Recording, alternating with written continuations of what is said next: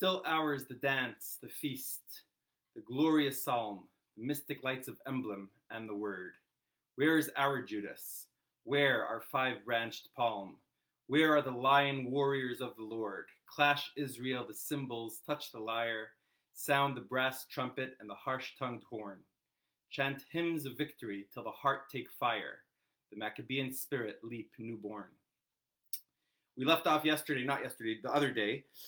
First of all, actually, good evening and welcome to the class dedicated to Rabbi Sachs, the late Lord Rabbi Jonathan Sachs, and the parents of my dear friend Roxanne, whose names are Chaya Masodi Bat Rachel and Hananya ben Simcha. May their memories be blessed. So we kind of set the scene, and we talked about a little bit of the background.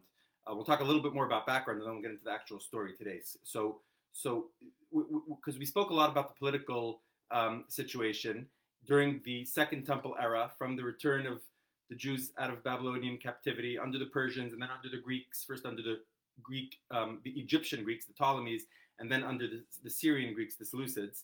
What was going on internally within the Jewish community in terms of religious life and in terms of political life also. So I think I mentioned the leadership was a council of elders, and we have reference to a Knesset HaGdolah. Today the Israeli Knesset has, I believe, has 120 members because of the 120 members of that old Great Assembly. We don't have that many details about it exactly.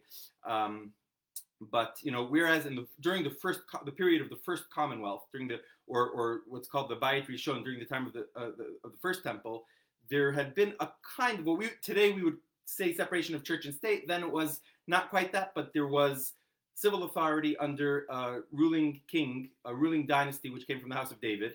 I'm talking about in the southern kingdom of Yehuda, of Judah, with its capital at Jerusalem. You had a royal family that ran political affairs, and you had and was head of state, and you had the priestly families that were in charge of the temple ritual, and they weren't completely separate, but they were different branches. During the Second Temple era, you don't have that at all. The return to Zion is led by Kohanim. Ezra himself is a Kohen, and the Kohen Gadol is going to be the supreme political figure throughout the time of the Second Temple. Even when the Hasmoneans will start calling themselves kings, and so there will be a royal family again. It's a family of Kohanim, and most of them serve as Kohen Gadol even as they serve as king, I believe. Now, if we look at a famous Mishnah in the beginning of Pirkei Avot, which traces the transmission of the oral law, and it says, Moses, Joshua, the elders, the elders, the prophets, and then the men of the Great Assembly, the Knesset HaGdolah. And then it says of the last few members of the Great Assembly was Shimon HaTzadik. So Shimon HaTzadik is this legendary figure, and it's hard to reconcile the different stories about him. So there might have been more than one Shimon, and some of the stories that are told about one of them are confused with another one. But there was somebody named Shimon, and by the way, the name Shimon, I'm always interested in the names. Shimon is a very, very popular name. You have a lot of Shimons later. In the Mishnah, you have a bunch, and in the Gemara, and during this period of the Hasmoneans, you have a lot of Shimons. Perhaps they're all. Of course, it's a biblical name. It's one of the 12 sons of Jacob is Shimon. But most of the people, most of the Jews living there, were not descendants of that tribe. They weren't members of that tribe. Although the tribe of Shimon had mixed with the tribe of Yehuda, so there may have been some. So I'm not sure why, but there is this legendary figure, Shimon HaTzadik. They say he was the Kohen Gadol and the leader of the Jews.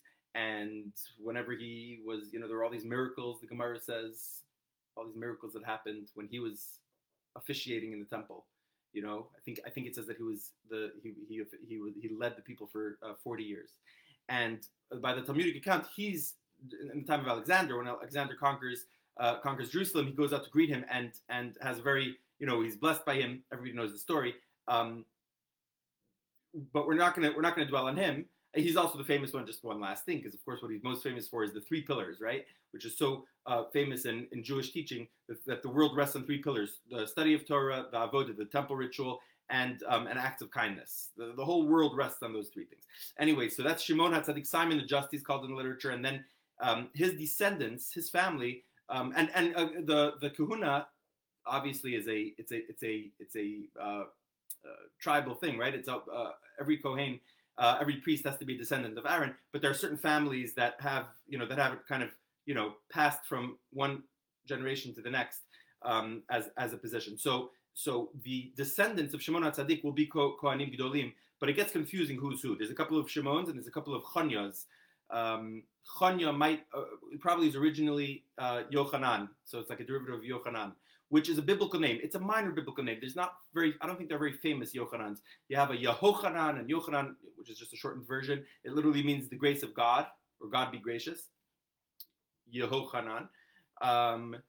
And it's also going to become a very, very common name. It will be Hellenized. It's Hellenized form, and the way it's written in Greek would be John.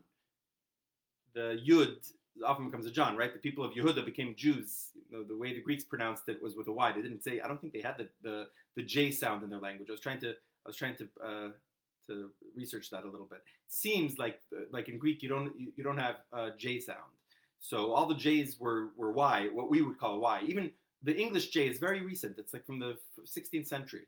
It was during the time of printing. That's why the J the J is just basically an I with a little swash, a little Nike thing on the bottom, and it has the little tittle. It's called a tittle. It's literally called a little tittle. The little dot that you put over the J and over the I. That's just an irrelevant fact. But anyway, back to our story. So a descendant of Shimon HaTzadik, of Simon the Just, is Onias, which is Yochanan. And he's a Kohen Gadol, and when he dies, he has two sons. One of them is named Onias, and the second one is also named Onias, and the third one is named Yehoshua, which in the Greek is Jesus. So you have Onias, and Jesus, or Chanya, and Yehoshua. The first one becomes Kohen Gadol, and he dies. The next two take on Greek names, and they're known to us. Onias is known to us by his Greek name. Onias is Chanya, so that's a Hebrew name. And he takes on the Greek name Jason, although they would pronounce it Yason. I think Jason today in modern Greek is Yasonus or something like that. And the other, his brother, who was Yehoshua, or Jesus, becomes I'm sorry. Yehoshua takes on the name Jason, and Onias takes on the name Menelaus. So you have Menelaus and Jason. I'm just saying this because that's the way they're always referred. These two brothers are always referred to as Jason and Menelaus. And in some of the accounts of the story, it makes it sound like one of them was more into traditional Judaism, the other one was more of a Hellenizing influence. It doesn't seem like that's the case. It seems like they were both quite under Hellenistic influence. They both wanted to change a lot of things and make things a little bit more Hellenistic. And they both and what the way it seems to me is that more important than any other considerations were, religious considerations or sensitivities, was just pure politics. The ruling power, adopting the ruling power's religion always gets you a little closer to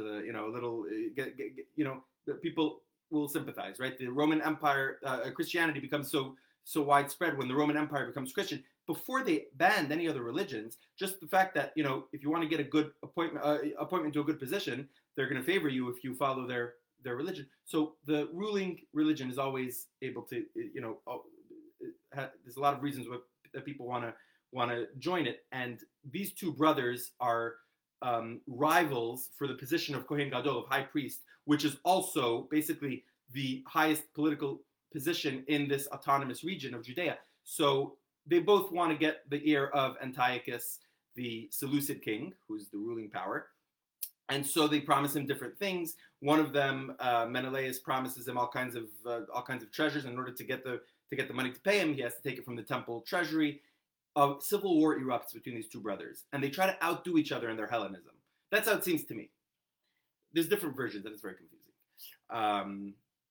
But if you remember last week, the Antiochus that we're referring to is Antiochus IV, and known as Antiochus Epiphanes. And he has just taken advantage of a weakness in Egypt. In Greek Egypt, there was the Ptolemy IV, I think, had died, and his son, Ptolemy Philometor, was very young. And so Antiochus IV sees an opportunity to take Egypt. and so he invades Egypt. The Romans push him back, not militarily, just the Roman envoys just tell him that you can't take Egypt. The Senate has decreed, like we said last week. So he's en route back up the coastal route back to Antioch, his capital, and on the way, Jerusalem's not far from the coastal route that he's taking, and there's a civil war going on between Jason and his factions, Menelaus and his factions in Jerusalem. Jason is in control. Jason has taken control. Antiochus had supported Menelaus originally, and Jason taking control was seen as a rebellion against Antiochus's authority, and it might well have been a rebellion against Antiochus's authority.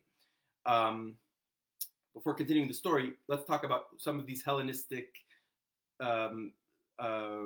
innovations that they're bringing in. So some of the big things have to do with athletics, right? The athletic games, which they weren't sports. They were very serious business. Not to say that they're not serious business today, but it was taken a lot more seriously. And the reason that it could conflict with Jewish life was simply because they were performed today in quarantine. A lot of us have become, well, never mind. But they would perform in the gymnasium naked. And if anybody has ever seen the Friends episode where Joey is going for an audition and he has to be naked in the audition, but he's playing a role of a person who lives at a time when most people were not, let us say, circumcised. Let us say. What was I saying? And now I'm just thinking about Friends. And then Monica fashions that thing for so if you wanted to perform in the games, if you were a young Jewish man and you wanted to perform in the games in the gymnasia, then you were very embarrassed. The Greeks looked at Mila, at circumcision, as a barbaric practice. So right, it was seen as uncivilized. So people would do surgery to restorative surgery. Anyway, let's continue. And so that's one thing. Establishing a gymnasium in Jerusalem, and some of the other things had to do with worship of Greek gods, but that would essentially come later. I'm trying to remember what other things he did right then. My notes for this class are very poor, unfortunately. Anyway, as I said, Antiochus is on his way through the land of Israel, the region of Judea. Really, it's not called. It's not a state, but it's a region, right? He's traveling. He gets word that there's this war. Jason has flouted his authority and taken control of the temple. So Antiochus invades Jerusalem. And even though he comes, ostensibly he's coming to support his ally, Menelaus, he just plunders the temple. He burns, he loots, he steals a lot of the holy objects. This happens on the 25th day of the month of Kislev, which today is the first day of Hanukkah. And it's in the year 168 before the Common Era. In a way, reading this story is a bit like, a schoolyard bully who, somebody shoves him, and so he goes over to a weaker kid and beats him up. So Antiochus had just been humiliated by the Romans, and now he kind of took his anger out on the Jews who were weaker, and that might have been part of it. Part of it was, as I said, just insecurity. Again, a lot of bullying probably comes from that, because his empire felt like it was crumbling, and he wasn't just facing rebellion here; he's facing rebellion in the east, in the Parthian from the Parthians, and in today's Iran, and those provinces are further. They're much harder to defend, and they're very wealthy. So he really feels like things are falling apart, and so, as a unifying influence, something that's going to try to keep his empire together, he feels like everybody has to worship the same gods and keep the same practices. And the Jews have these weird other practices. They don't worship our gods. They keep the Sabbath. They don't work on Sabbath. They actually call them atheists, right? Because they don't believe in the gods. They just believe in their one God. And so he enacts the infamous anti-religious decrees. This is the first religious persecution in history that we know of. After looting the temple, taking the holy objects, he transforms it into a shrine to the Olympian god Zeus, and he offers up swine on the altar, on the Jewish altar, bans Jewish practices on pain of death. Any baby that's circumcised is killed along with its mother. keeping the Shabbat is outlawed, and offering swine to pagan gods throughout the territory of Judea. Every Jewish town, village, or whatever is ordered to offer sacrifices to the pagan gods, and the sacrifices would be a pig. And this is something that was a really very bitter pill to swallow. Streams of refugees leave Jerusalem and go to all the villages and towns or whatever. But the Greeks are kind of not far behind and send out the Seleucids send out troops like in fanning out operations to all the villages and towns in the mountains of Judea, the hills, to enforce these anti-religious regulations. And the famous story happens now where a unit under an officer named Apelles comes to the town, the little village of Modin near Jerusalem, builds an altar, and orders the elderly priest, the Kohen, who had been living in Jerusalem, and I don't know, he's called a citizen of Jerusalem. He's called a citizen of Jerusalem, but he lived in Modin, so maybe he had a summer home and a winter home. I don't know. Perhaps he had lived in Jerusalem and then left because of the persecutions. It's not clear.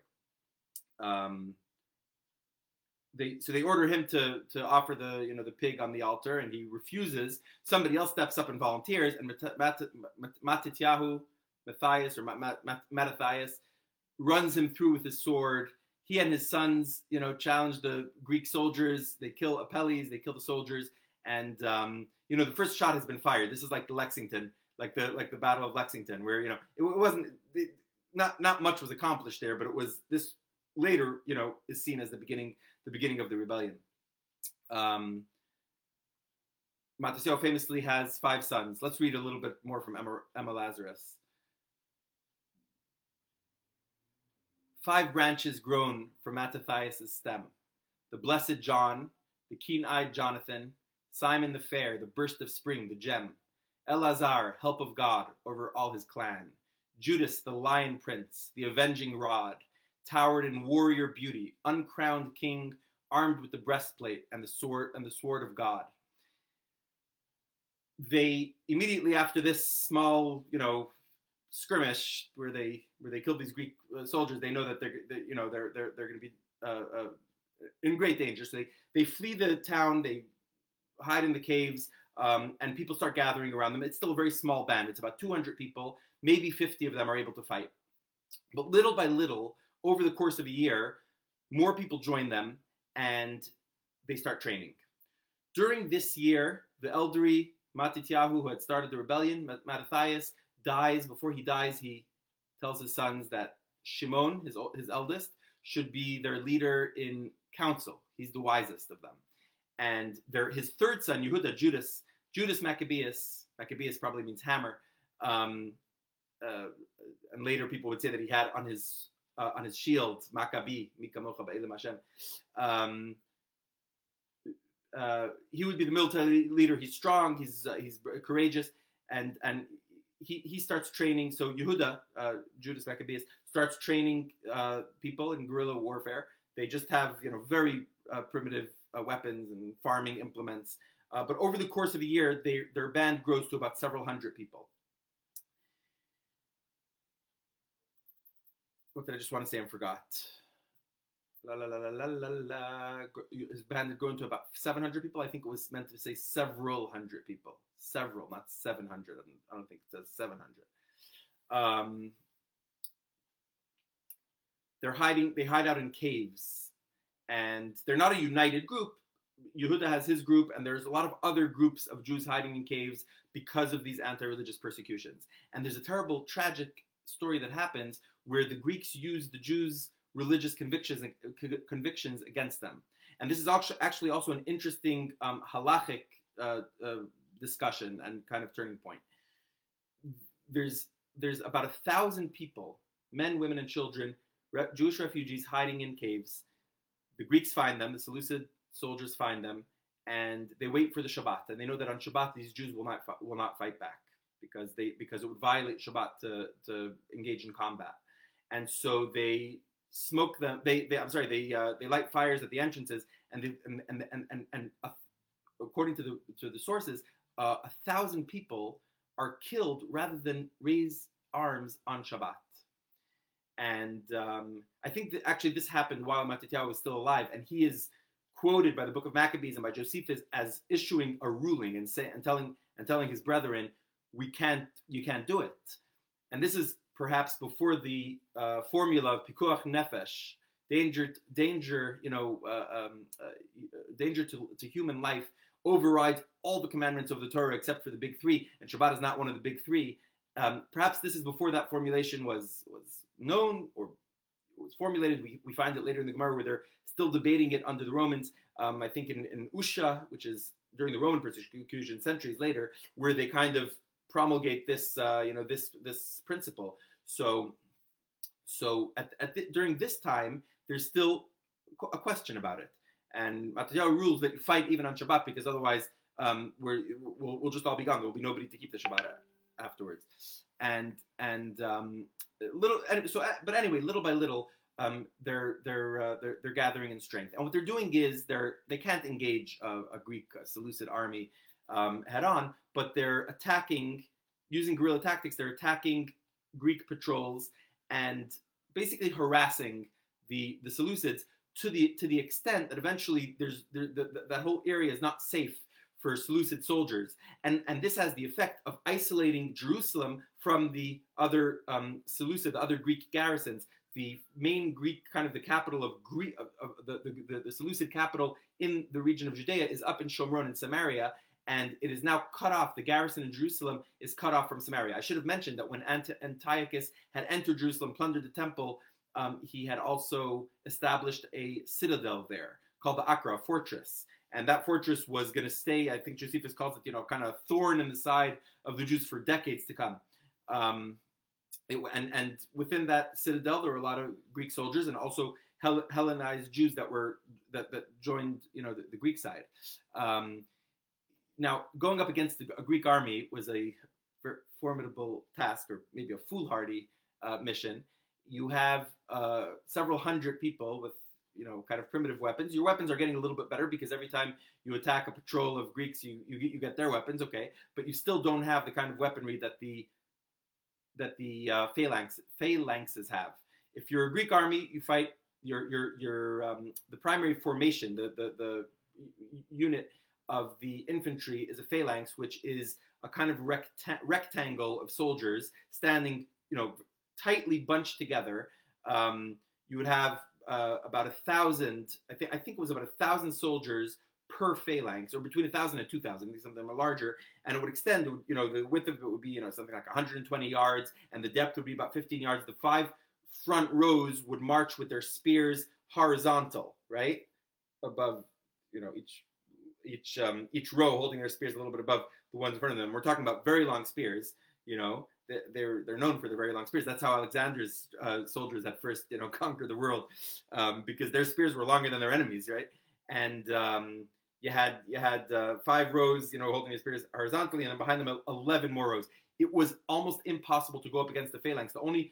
Virtually the only armies that were able to defeat a Greek phalanx were other Greek phalanxes. The Romans would eventually win. Actually, in this period, they're already starting to defeat Greek armies. But it's possible that they were winning more on logistics than on actual military tactics. They took the phalanxes and they improved upon them, and they also were very good at doing more mundane things like building roads. And supply lines. But anyway, you're a tiny guerrilla army in the hills of Judea, hiding out in caves.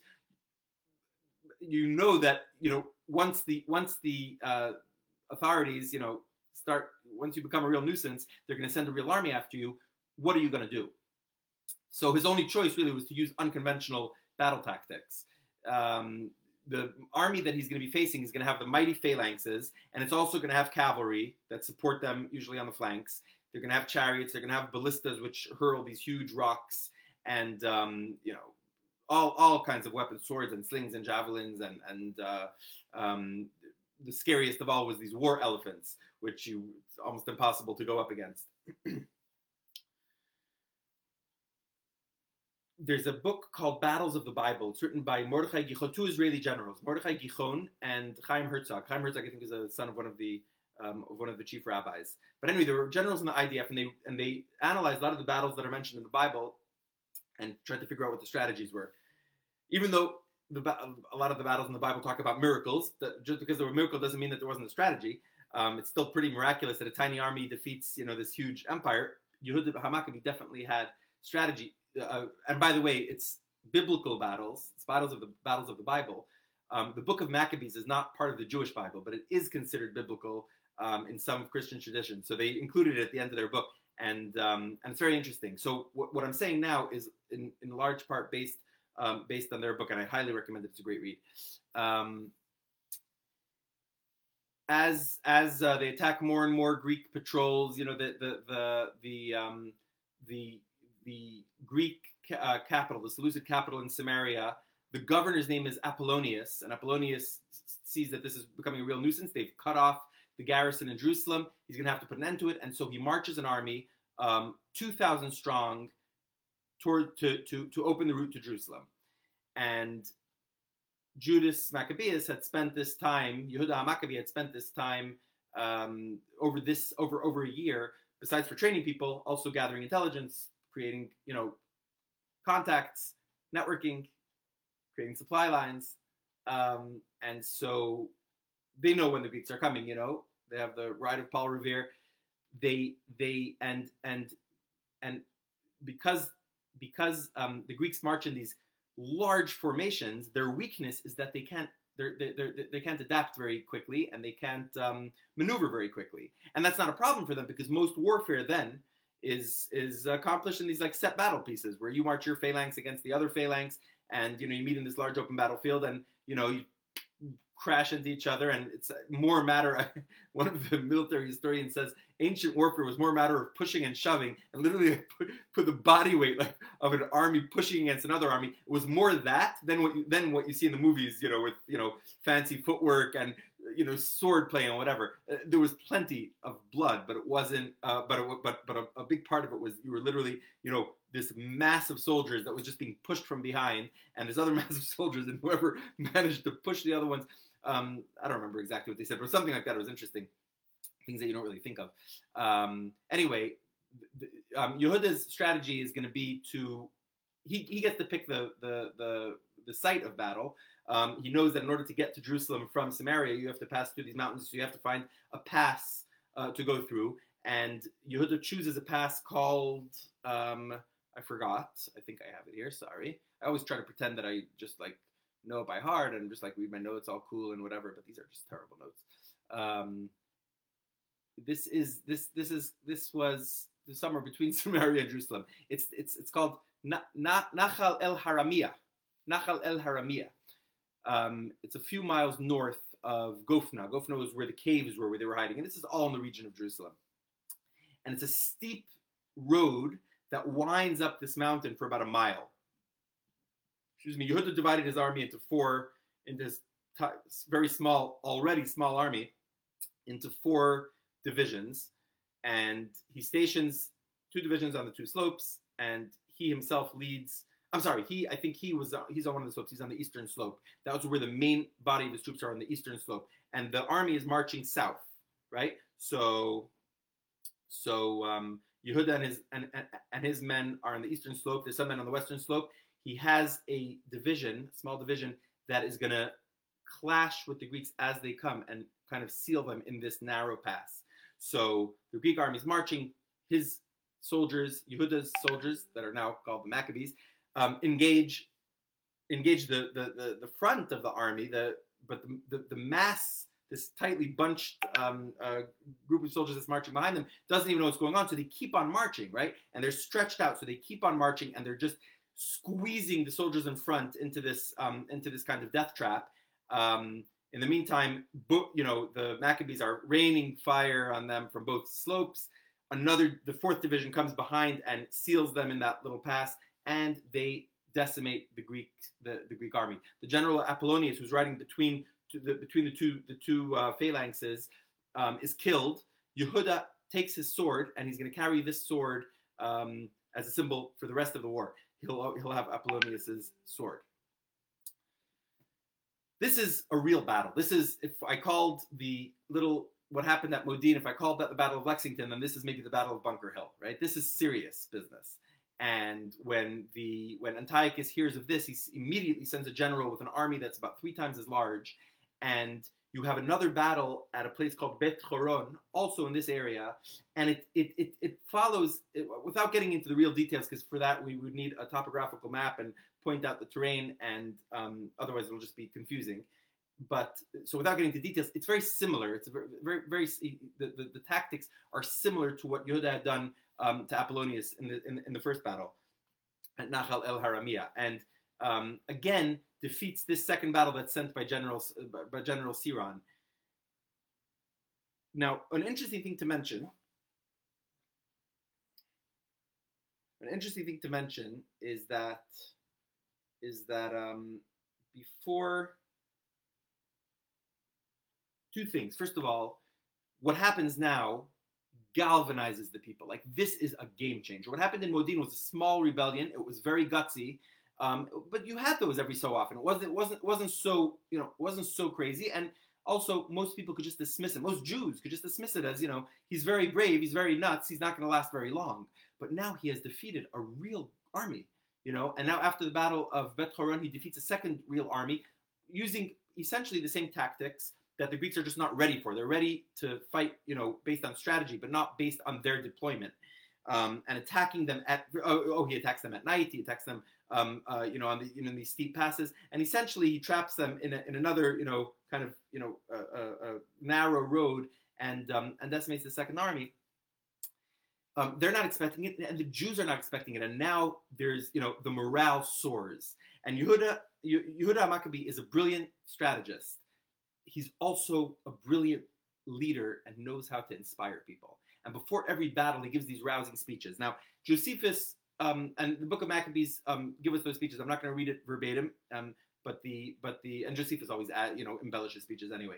But what's clear from all the sources is that he before every battle, and presumably whenever he's just trying to give people hope and give people courage, he talks about how it doesn't matter that we're small in number, but because we represent the Spirit. We represent the God of Israel, and that's why we're going to win. We are fighting for the laws of our country. We're fighting for the laws of our forefathers. We're fighting for our faith in our God and our temple. And these are just mercenaries. These are these people that we're fighting. They don't have, they're not fighting for anything noble and anything. And he talks a lot about honor. He talks a lot about, better to die with honor than to live in disgrace. And so he has this effect. He's a charismatic leader, and he's able to instill hope, which is one of the most important things, especially if you're against such odds. Another interesting thing, I think in one of the in some of the rabbinical sources, they say that Yehuda Maccabi was the Meshuach Milchama. In the Bible, it says that before going into battle, the Jewish armies the Hebrew armies would have a Kohen.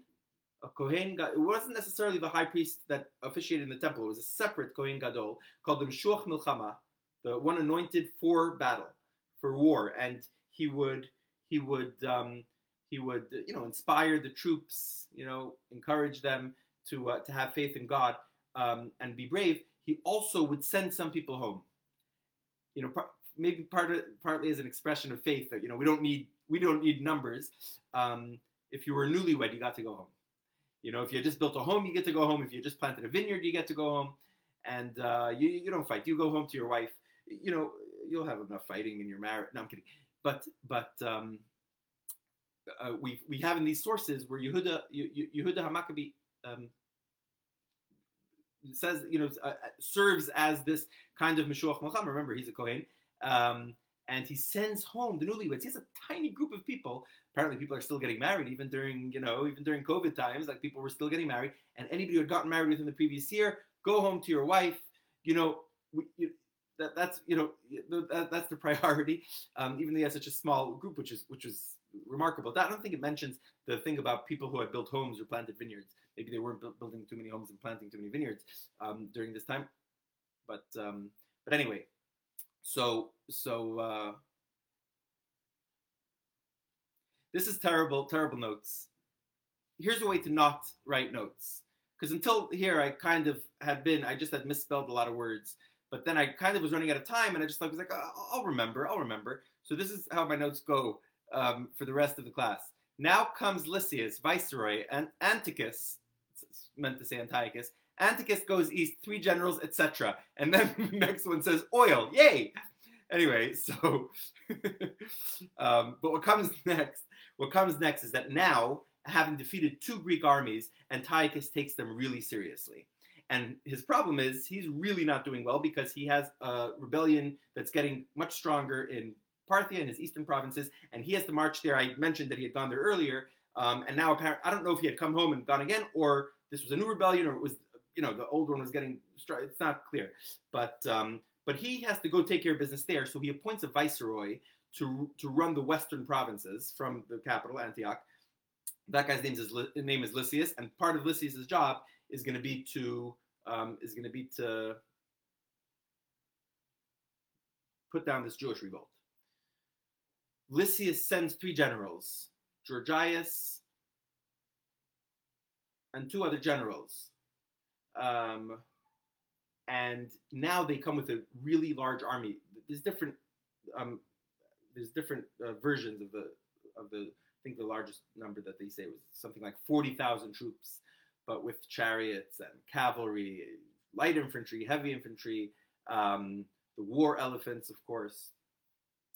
The Jews had definitely not more than 10,000, and didn't have nearly the same, although they had taken some of the weapons from the earlier battles. This battle is going to be fought at Emmaus, and it was such a mighty army coming that slave traders, this is what all the sources say also, slave traders gathered in droves and brought a lot of gold and silver to buy all the captives that the Greeks are gonna capture, and they're gonna sell them, to the slave traders. So they had ships ready at the port of Jaffa. They had a lot of gold and silver gathered, and they kind of like, stalked. They joined the military camps of the Greeks, waiting for this battle to happen. When the Greeks are going to wipe out this rebellion, take a lot of Jewish slaves, and these slave traders, would pick up a lot of slaves for cheap. This time, the Greeks knew Yehuda's strategy, and he wasn't able to do the same. He wasn't able to use the same tactics that he had in the first 2 battles. And so what he did was he waited. He waited for the generals, and there were 3 generals, like I said, and they split up. One of them leads about half of his army towards the Jewish camp. Yehuda evacuates the Jewish camp, and it's happening at Emmaus, also in the region of Jerusalem. It's not clear exactly where it is today, but Yehuda takes, he evacuates his camp, and he kind of sneaks around the Greek lines. And while the Seleucid army is attacking an almost empty Jewish camp, Yehuda and his men, with most of his force, are attacking the enemy camp, which is not expecting them. In the meantime, he had left some decoys at the Jewish camp that fled as soon as the Greeks came, but in a way, the Greeks should see where they're going, and they would,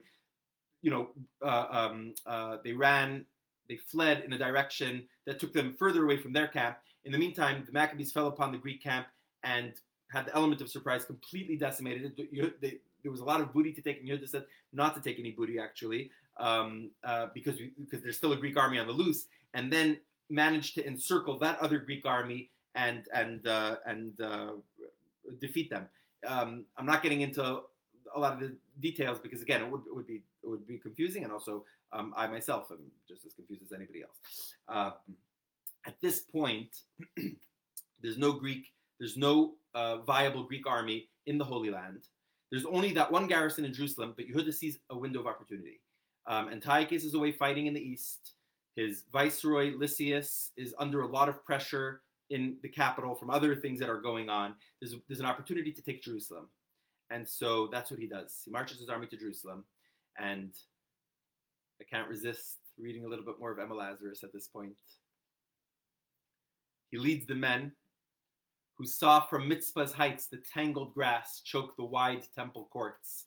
The altar lie disfigured and polluted, who had flung their faces on the stones and mourned aloud, and rent their garments, wailing with one tongue, crushed as a wind-swept bed of reeds is bowed. Now is their mourning into dancing turned, their sackcloth doffed for garments of delight. Week long the festive torches shall be burned, music and revelry were wed day with night.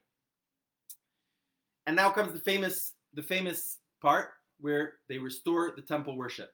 They're very poor. According to the Gemara, they can't even build. Remember that Antiochus had stolen all the vessels of the temple, the ritual vessels. They have to make new ones. There's a golden menorah, right? But they can't afford a golden menorah. So they build a wooden menorah. And the Gemara says it wasn't wood, it was bronze, and they used their spears to build it.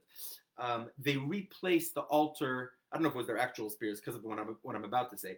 They replaced the altar that had been desecrated by being used as a pagan altar, and it had been built and it had been, I don't know if it was the original altar or something. They had used hewn stones. You remember that the Mizbeach, the Jewish altar, is not meant to be built with hewn stones. It's meant to be built with rough stones because you shouldn't use iron. Iron was seen as a metal that's meant to cause death, to bring death to the world. The Mizbeach, the altar, is meant to bring life, and so the Torah says that you don't use stones that are cut with iron. So they hide away the stones of the altar, and they build a new one with rough hewn stones. And that's why I wonder if they actually used their spears or just things that looked like spears to build the menorah. But of course, it's a great celebration, and they establish a festival for 8 days. Now, one of the confusing things about all this, and about this story, is that, as I said last time, there's a few different, things that to be celebrated. And today, when we celebrate Hanukkah, we're really celebrating all those things. We're celebrating the restoration of the Beit HaMikdash, and that's why we call the festival Hanukkah, which means Chanukat HaMizbeach. It's the rededication of the temple and of the altar, and of the worship, right? The avodah. That's victory number one. Victory number two is the restoration of religious freedom, and that happens now also. This viceroy Lysias sees that Yehuda is a force to be reckoned with. He's taken Jerusalem. Lysias doesn't want to try to take it back from him. He offers to rescind all the anti-religious decrees, and now you're free to worship the God of your forefathers. You're free to keep the laws of your country. You don't have to do, all Antiochus's edicts were rescinded, and Jews have complete religious freedom, but they don't yet have independence. You're still part of our empire, but you can kind of do what you want, just pay your taxes. By the way, Lysias is going to make a play for the throne, and this, while Antiochus is away, is a good time for him to consolidate his own power and ally himself, or maybe not ally himself, but ingratiate himself a little bit with these rebels in Judea. That's probably part of what's happening here. But anyway, he offers Yehuda this concession. So we have the restoration of religious freedom. Then we have a story that's not mentioned in the book of Maccabees. It's not mentioned in Josephus, but it's just mentioned in the Gemara, which is written later, and that is the famous miracle with the oil, where they don't find pure oil that's pure and hasn't been desecrated, hasn't been defiled. They only find a small cruse of oil. I don't know when oil comes in cruises. I never see cruises of oil in stores. I only ever hear of a cruise of oil with the Hanukkah story. So it was literally the only cruise of oil ever that I know of. But be that as it may,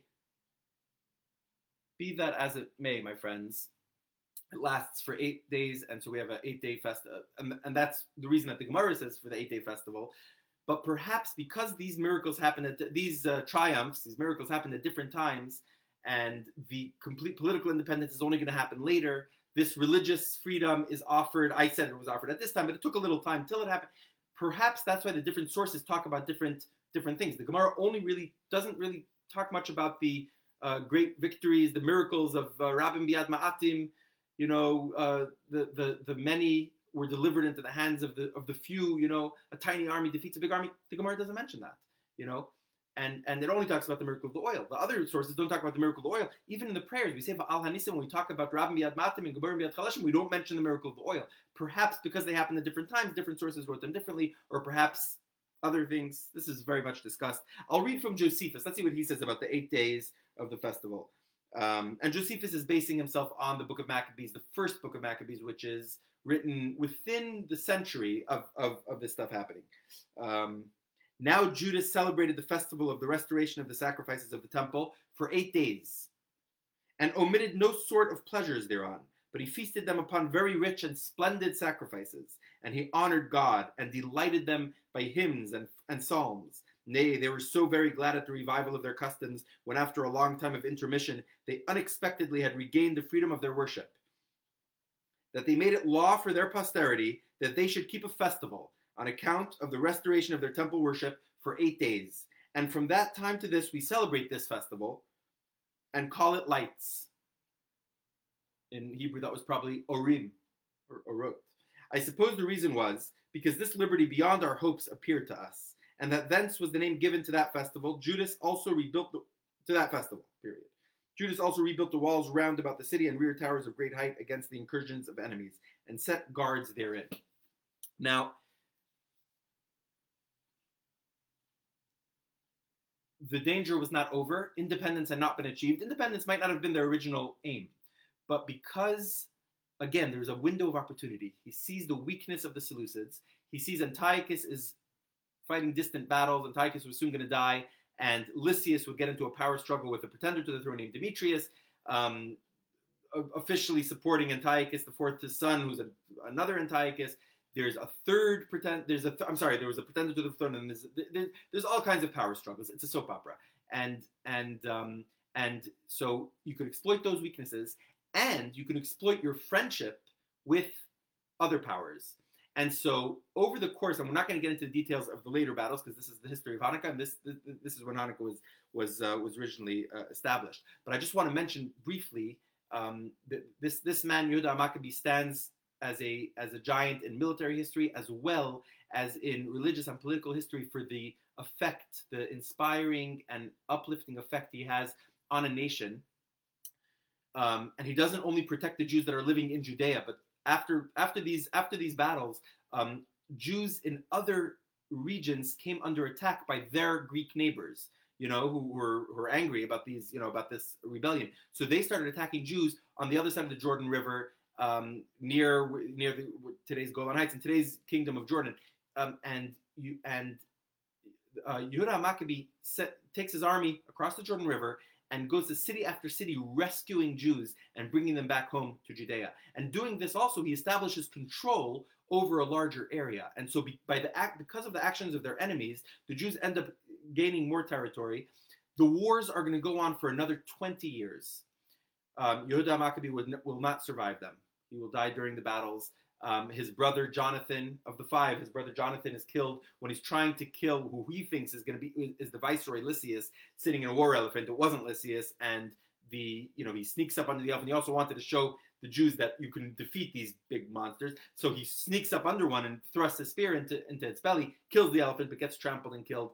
The brother Yochanan is also dies during this time. The surviving member of the five brothers is Shimon. Remember, he had been appointed by his father as to lead the brothers in council. He would be the first, in a way, the first ruler, Kohen Gadol, who establishes the Hasmonean dynasty. Now, I should have mentioned the name Hashmonai comes from an ancestor of Matisyahu. In Josephus, he's called Matityahu ben Yochanan, and that's what we say in Ba'al HaNisim also. And then it goes up a generation. It says Ben Shimon ben Chashmonai. It says it in Greek as Asmoneus, and that's probably why they're called the Hasmoneans, the Chashmonaim. There's some other theories as well. The dynasty of the Chashmonaim is going to be the last dynasty to rule an independent Jewish state. There's going to be an independent Jewish state for close to a century, and then there wouldn't be one for, as we all know, for almost 2,000 years. But for those 2,000 years, Jews were able to look back at the time of the Maccabees as this great hope.